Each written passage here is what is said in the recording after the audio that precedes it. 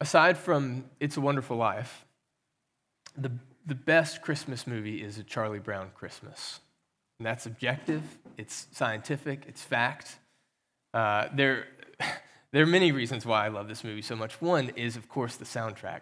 The Vince Guaraldi Trio Charlie Brown Christmas soundtrack is in the running for the best soundtracks of all time. Not just Christmas movies, but all movies. I mean, it just hits different, man. You turn that thing on the first Sunday after Thanksgiving, and it is so magical. The movie's great because not only the soundtrack, but when else do you get to turn on TV on network television and hear a sweet voice like Linus just straight up reading from the Gospel of Luke and telling the story of the birth of Jesus Christ and the gospel? I also love this movie because I think I resonate to some degree with the sort of melancholy spirit of the movie.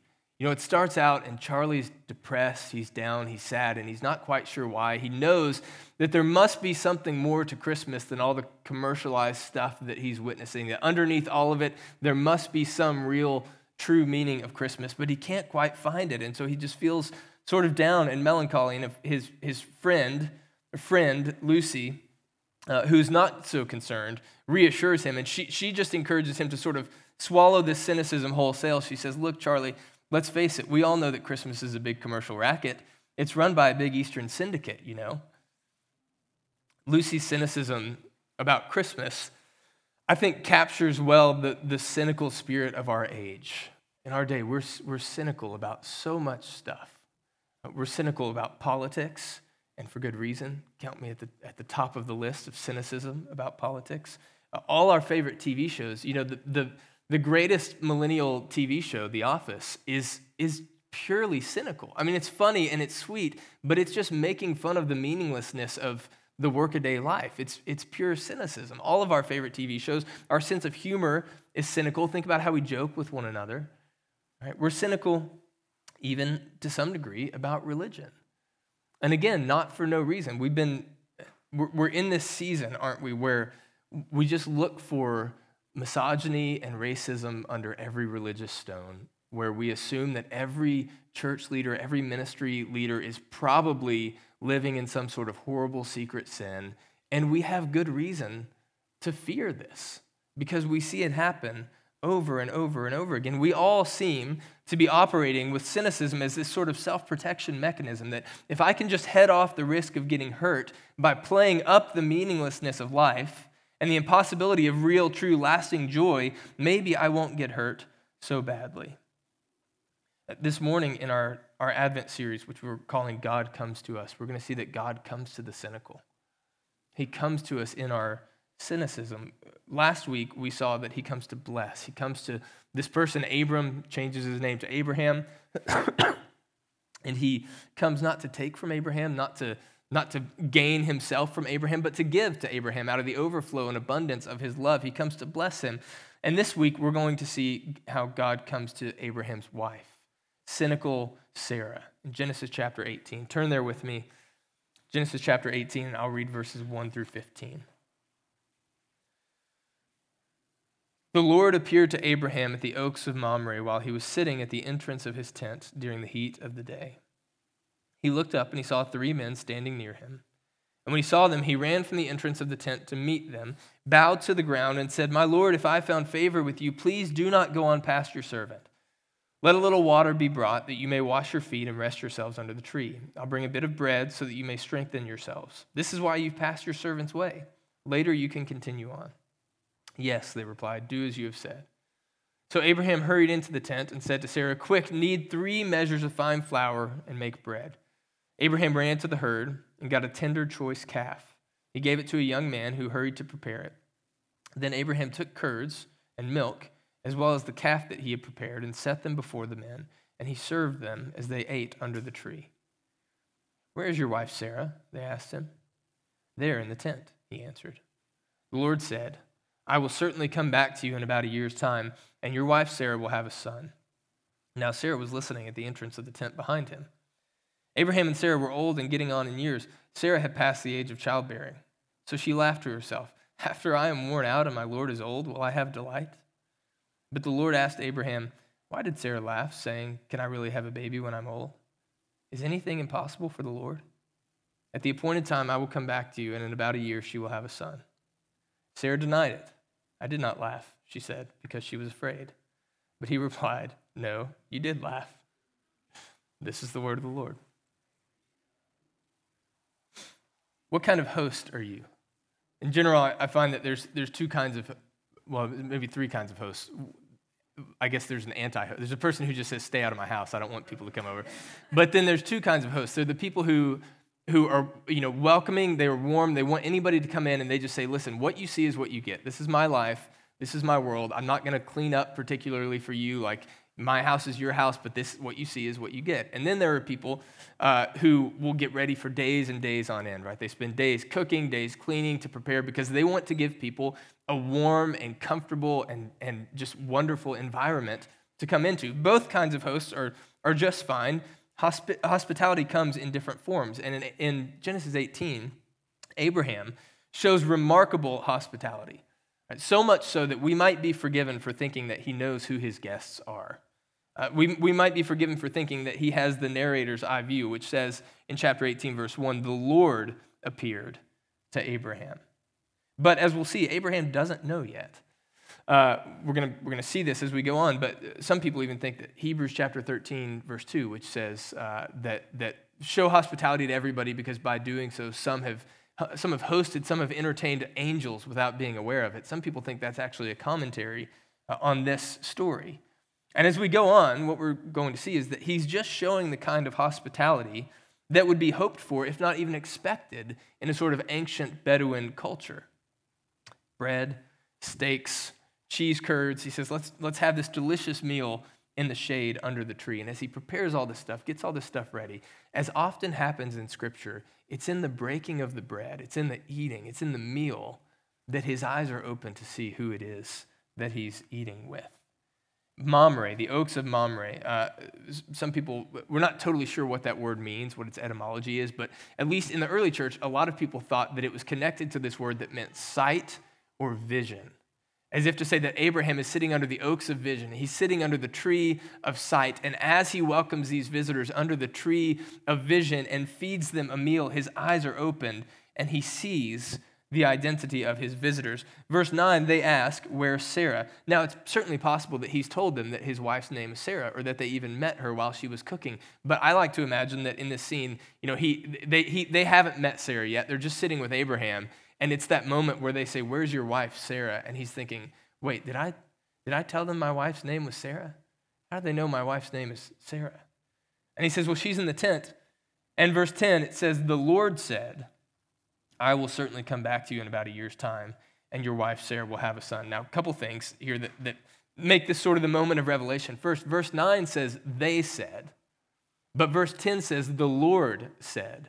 As if the author is trying to make the point that it was in this question that Abraham realized that the people he was talking to were no mere human visitors. The Lord said, and what did he say? He said, "I'm going to come back in a year's time, and Sarah's going to have a baby." Now remember, last week we saw that God has given this promise to Abraham, and he's given it to him over and over and over again. But here come these random wanderers in the desert, and they somehow know about the promise that the Lord had made to Abraham.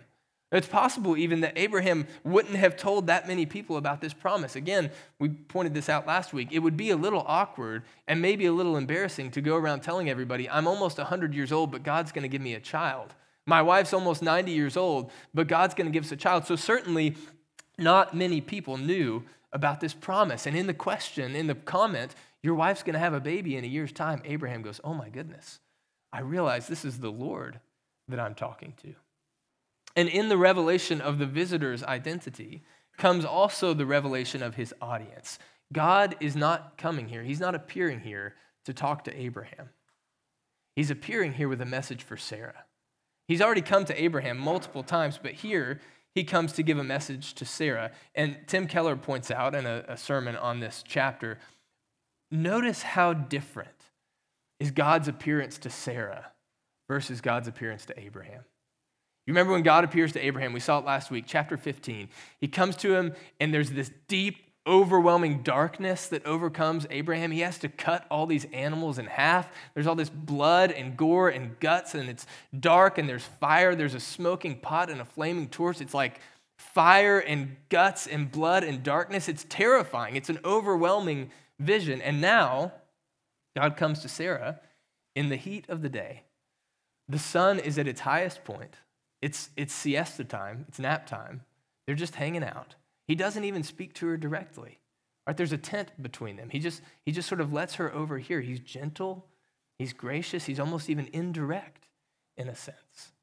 And the point from this is not some sort of gender stereotype that God comes to men really aggressively and to women really gently. The point is that God does not come to all people in the same way. That your experience, your encounter with God might be different than mine. Any good coach, any good parent, any good teacher knows that not all students, not all players, not all kids need to be treated, taught, coached, parented in exactly the same way. So if you played sports, you know that a good coach realizes that some people just every now and then you have to tear into them to motivate them, right? You got to get in their face. You got to get after them a little bit. But other players, if you do that to them, it'll crush them. You'll lose them, right? They're done for the rest of the season if you do that. God knows the same thing. We have a tendency to think that he needs to come to all of us in the same way, and so we try to force our experiences with God onto other people. Now, to be clear, yes, he comes to all people through Christ, comes to all people in the Holy Spirit. He speaks through the Word. He speaks through prayer. He speaks in the church. But beyond these things, the similarities pretty much stop. And different people have their own unique experiences. There's different kinds of churches. You may get the sense because we've been really intentional about starting this church and how we do our services and things like that we think this is the only way to have church. But there's different kinds of churches that connect with different personalities and different cultures across the world, and that's a good thing. Every church shouldn't look like King's Cross. There's different books, different authors, different people have different kinds of encounters with nature, with their experiences, with suffering, with family, friends, art, different preachers, different spiritual disciplines. It looks different for different people. God knows what each and every one of us needs. He's numbered the hairs on our head. Of course he knows what each and every one of us needs. And not only that, but it's also worth noting that he doesn't always come to the same person in the same way twice. If you've read the Chronicles of Narnia, you know that you can't get into Narnia the same way twice, right? Once it's through a wardrobe, another time it's at a train station. And it's kind of like that in our experiences with God. I remember when I was a senior in high school, somebody who was discipling me gave me a book to read. And it was the most incredible, life-changing book. It changed my view of God. It changed my view of myself. It changed my view of my life. And for a long time, I said, this is one of my 2 or 3 favorite books.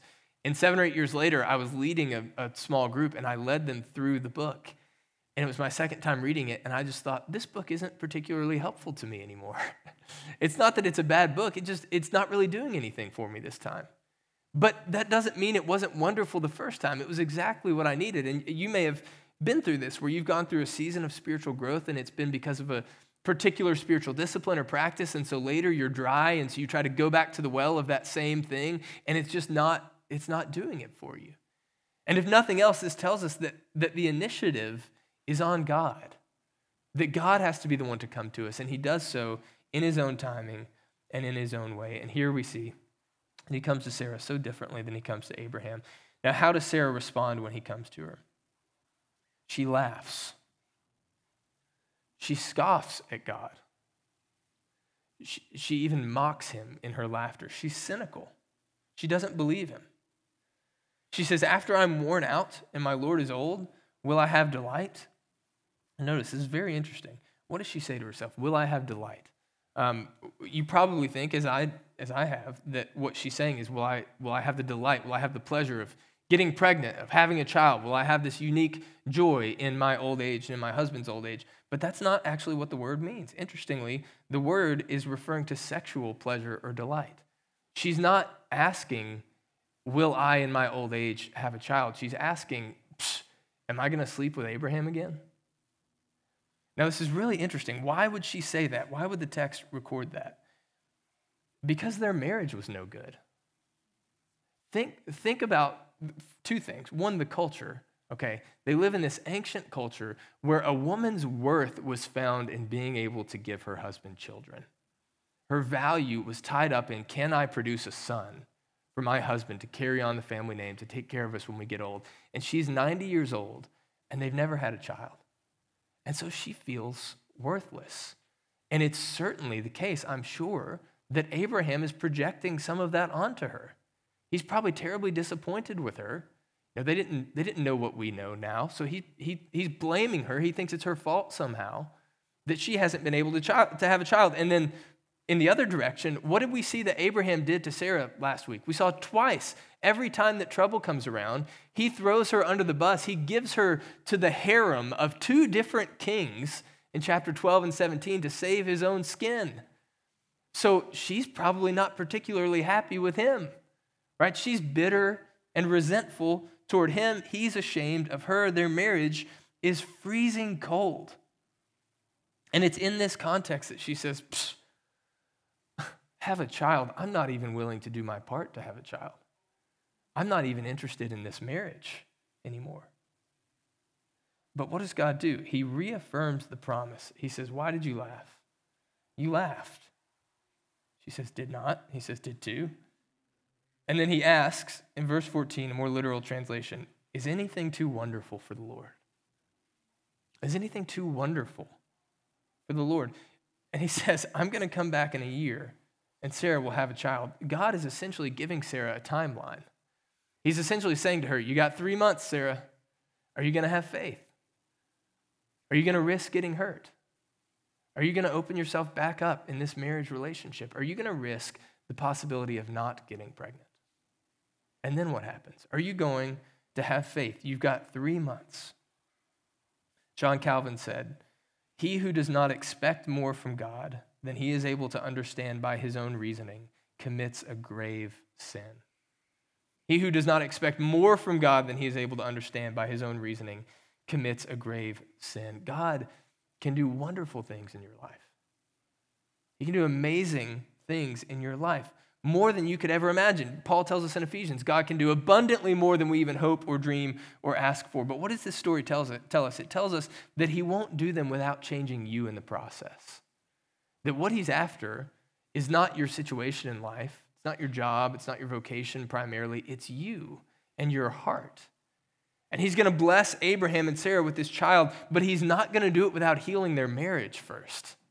He's not going to do it without softening Sarah's cynical heart. Look, we see God's grace here in that he comes to the cynical. The story reminds me of Jesus and Thomas, or doubting Thomas, as we call him, right? So Jesus has died, he's been resurrected on the third day, and some of his disciples have seen him, and they go back and they tell Thomas, and Thomas says, I'm not going to believe it until I can touch him with my own hands, until I can put my hands in the nail holes in his wrists and in the wound that was pierced into his side.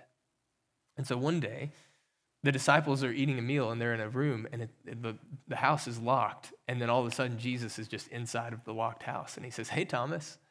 He says, here's my wounds. You need to touch anything to check things out? And Thomas just falls on his face and he says, my Lord and my God. Jesus and God, the Father here, come to the cynical. And he will come to you in your cynicism, but he won't leave you cynical. He loves you too much. He wants to move you from cynicism to faith, and that takes action on your part. That takes a response. It takes obedience. God's not going to change your life without changing you in the process. And for Sarah, that looked like the very practical, earthly, human thing of sleeping with her husband. What might it look like for you? Does it look like apologizing to somebody? Broken relationship, and maybe you think they've wronged you more than you've wronged them, but maybe you need to pick up the phone and call them and say, I'm sorry. I know that I haven't been loving to you, and here's the ways that I need to apologize. Does it look like forgiving somebody you've harbored resentment and bitterness against, and you just need to call them, or maybe not even call them, just in your heart with the Lord, you need to let go of it and forgive somebody and take the risk of being hurt again. Maybe it looks like praying again. Maybe you've just gotten so tired of praying for the same thing over and over again that you've just quit. And God's saying, would you come talk to me again? Maybe it looks like sharing the gospel with somebody. Maybe it looks like joining a church. Maybe for the first and maybe only time ever, I'm going to address for a moment anybody who might be listening to this who's not in the room. Maybe it looks like going to church again. Maybe it looks like calling a family or friend. It looks like in some way risking getting hurt. And by the way, there's different ways to be cynical. There's Sarah's cynicism, which is a sort of external, outward, obvious cynicism, right? I'm saying it out loud. But there's a kind of internal, secret, almost religious cynicism too, isn't there? Where we actually go through all the religious motions, but we don't actually really believe any of it in our hearts. We're acting like Christians, but we're feeling like atheists. My guess is there may be some of us like this in the room today, and I can certainly be like this. You're still praying because you know you're supposed to because you're a Christian, but you're praying without expecting anything to happen. There's no expectation that God would ever actually answer your prayers. Or you're coming to church, and you have no expectation that God could actually change you through what you experience there, or that he would ever actually change anybody else. There's just, you go through the motions with no expectation whatsoever that you might ever live to see God do something wonderful. And he's saying, is anything too wonderful for me? You know, I prayed for this morning, but we can go about life and we can live in a place like East Nashville, 60,000 people, and probably a couple thousand go to church on a typical Sunday. And we could just think, this is the way this is always going to be. And we have no expectation that there might be a day when the 7 or 8 or 10 healthy gospel-believing churches in this part of our city are so bursting at the seams with people because God's Spirit is actually like descending upon this part of the city and waking people up and bringing them to new life. And we're like planting churches and sending people out left and right. Do we actually believe that that could happen? You'll hear more about this in January, but one of my hopes for our church in the year to come is that we would pray together like we believe that that sort of thing could actually happen and that God would actually answer our prayers. He who does not expect more from God than he's able to understand by his own reasoning commits a grave sin. Now, Mary, the mother of Christ, is sort of the anti-Sarah. Sarah says, yeah, right, not going to happen. I'm not going to do that again. Mary just says, I'm your servant. May it be done to me as you've said. The holiest response, right? And Sarah will eventually have Isaac, the child of the promise, but Mary will have Jesus, the true child of the promise, the child of all the promises. God's word says that all of God's promises find their yes, their fulfillment in Christ. But the beauty of God's grace is that God doesn't just skip over the Sarahs to get to the Marys. He doesn't just bypass the cynical people and say, I'm going to go find the people with easy belief, the people with easy faith. He comes to the cynical and the believing alike, but he loves us too much to let us stay cynical. And in Sarah's case, we see the fruit of that in 2 ways. One, in Hebrews 11, verse 11, we read, by faith, even Sarah herself, when she was unable to have children, received power to conceive, even though she was past the age, since she considered that the one who had promised was faithful. Is that Sarah's posture in Genesis 18? No. This encounter changes her. She goes from scoffing at God, not believing his promises, to apparently having faith and believing that the one who promised her was faithful and could do what he said. God's coming to her in her cynicism changes her. And then the second evidence that she's changed, just flip over with me to Genesis 21, verses 1 through 7. The Lord came to Sarah as he had said, and the Lord did for Sarah what he had promised. And Sarah became pregnant and bore a son to Abraham in his old age at the appointed time God had told him. And Abraham named his son who was born to him, the one Sarah bore to him, Isaac. And when his son Isaac was 8 days old, Abraham circumcised him as God had commanded him. Abraham was 100 years old when his son Isaac was born to him. And Sarah said, God has made me laugh, and everyone who hears will laugh with me. She also said, who would have told Abraham that Sarah would nurse children? Yet I have borne a son for him in his old age. The scoffer's laugh of Genesis 18 turns into the laugh of joy in Genesis 21. She laughs at God's promises, right? Mocks God's promise in Genesis 18. In Genesis 21, she's laughing with joy. And they name their son Isaac, which means he laughs. The scoffer's laugh turns into the laugh of joy. One of my favorite books This is the brothers Karamazov. You've probably heard me talk about it before. Toward the end of the book, there's this preteen, precocious boy named Kolya. And Kolya, he's like 13 years old, but he's an avowed atheist and nihilist and materialist and socialist. And he's like read enough of a dictionary and an encyclopedia to know all these big words so that all of his preteen peers think he's really, really smart. And the adults can see through it a little bit, right? And he sort of walks around town with his chest puffed out. But he has a good friend, another boy his age, who is deathly ill. And you get the sense as you read on that this kid's he's not going to make it.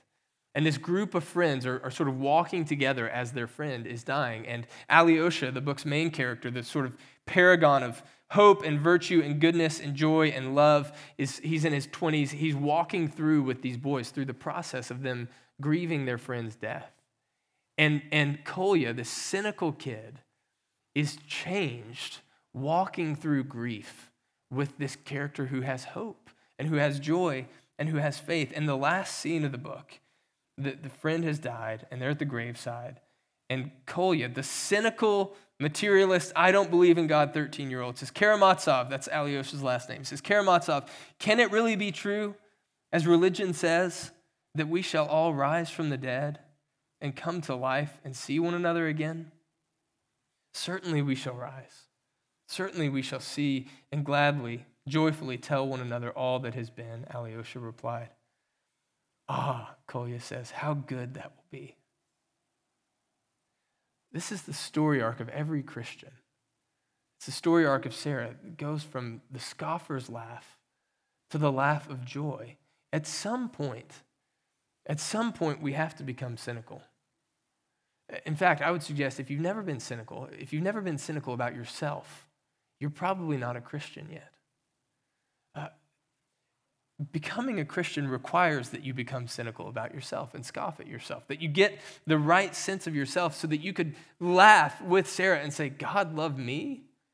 God used me? What have I ever done? What have I ever done for God? I don't give him the time of day. I'm selfish, I'm self-centered, I'm self-interested, I'm not particularly kind to other people. Right, I don't think about God, I just think about my own life. Why would God ever love me? Why would God ever use me? That's too good to be true. But then we get vision, like Abraham, right? Sitting under the tree of vision. We see Christ on a different tree of vision. We see Christ on the cross. And on seeing Christ on the cross, we learn two things. First, we learn that all of our worst thoughts about ourselves in our cynicism are true. And it's actually much worse than that. We're far more sinful than we could ever imagine. We're far more sinful than we could ever dare to admit. But the second thing we learn is that even still, we're more loved than we could ever dare to hope or dream. Because the cross says, this is what was required to save you. And the cross says, I am more than willing to do it for you. And God spared absolutely no expense because he loves us so much to bring us back to himself. And then we laugh and we say, are you kidding me? Can you believe it? That God loves me that much? That even in my sin, he would do that for little old me? That God loves me? He proved it on the cross. This is amazing. And the best thing is that anybody can get in on it. Anybody who becomes cynical about themselves and yet looks to the cross and sees God's love for them can get in on it. Listen, I just want to encourage you, if you're here this morning and that hasn't happened to you yet, talk to us. I'd love to talk to you about what that means, what it means to look to Christ on the cross and understand both the depths of your sin and the infinite depths of God's love for you. I'm around, and so are lots of other people, so grab us and let's talk and pray.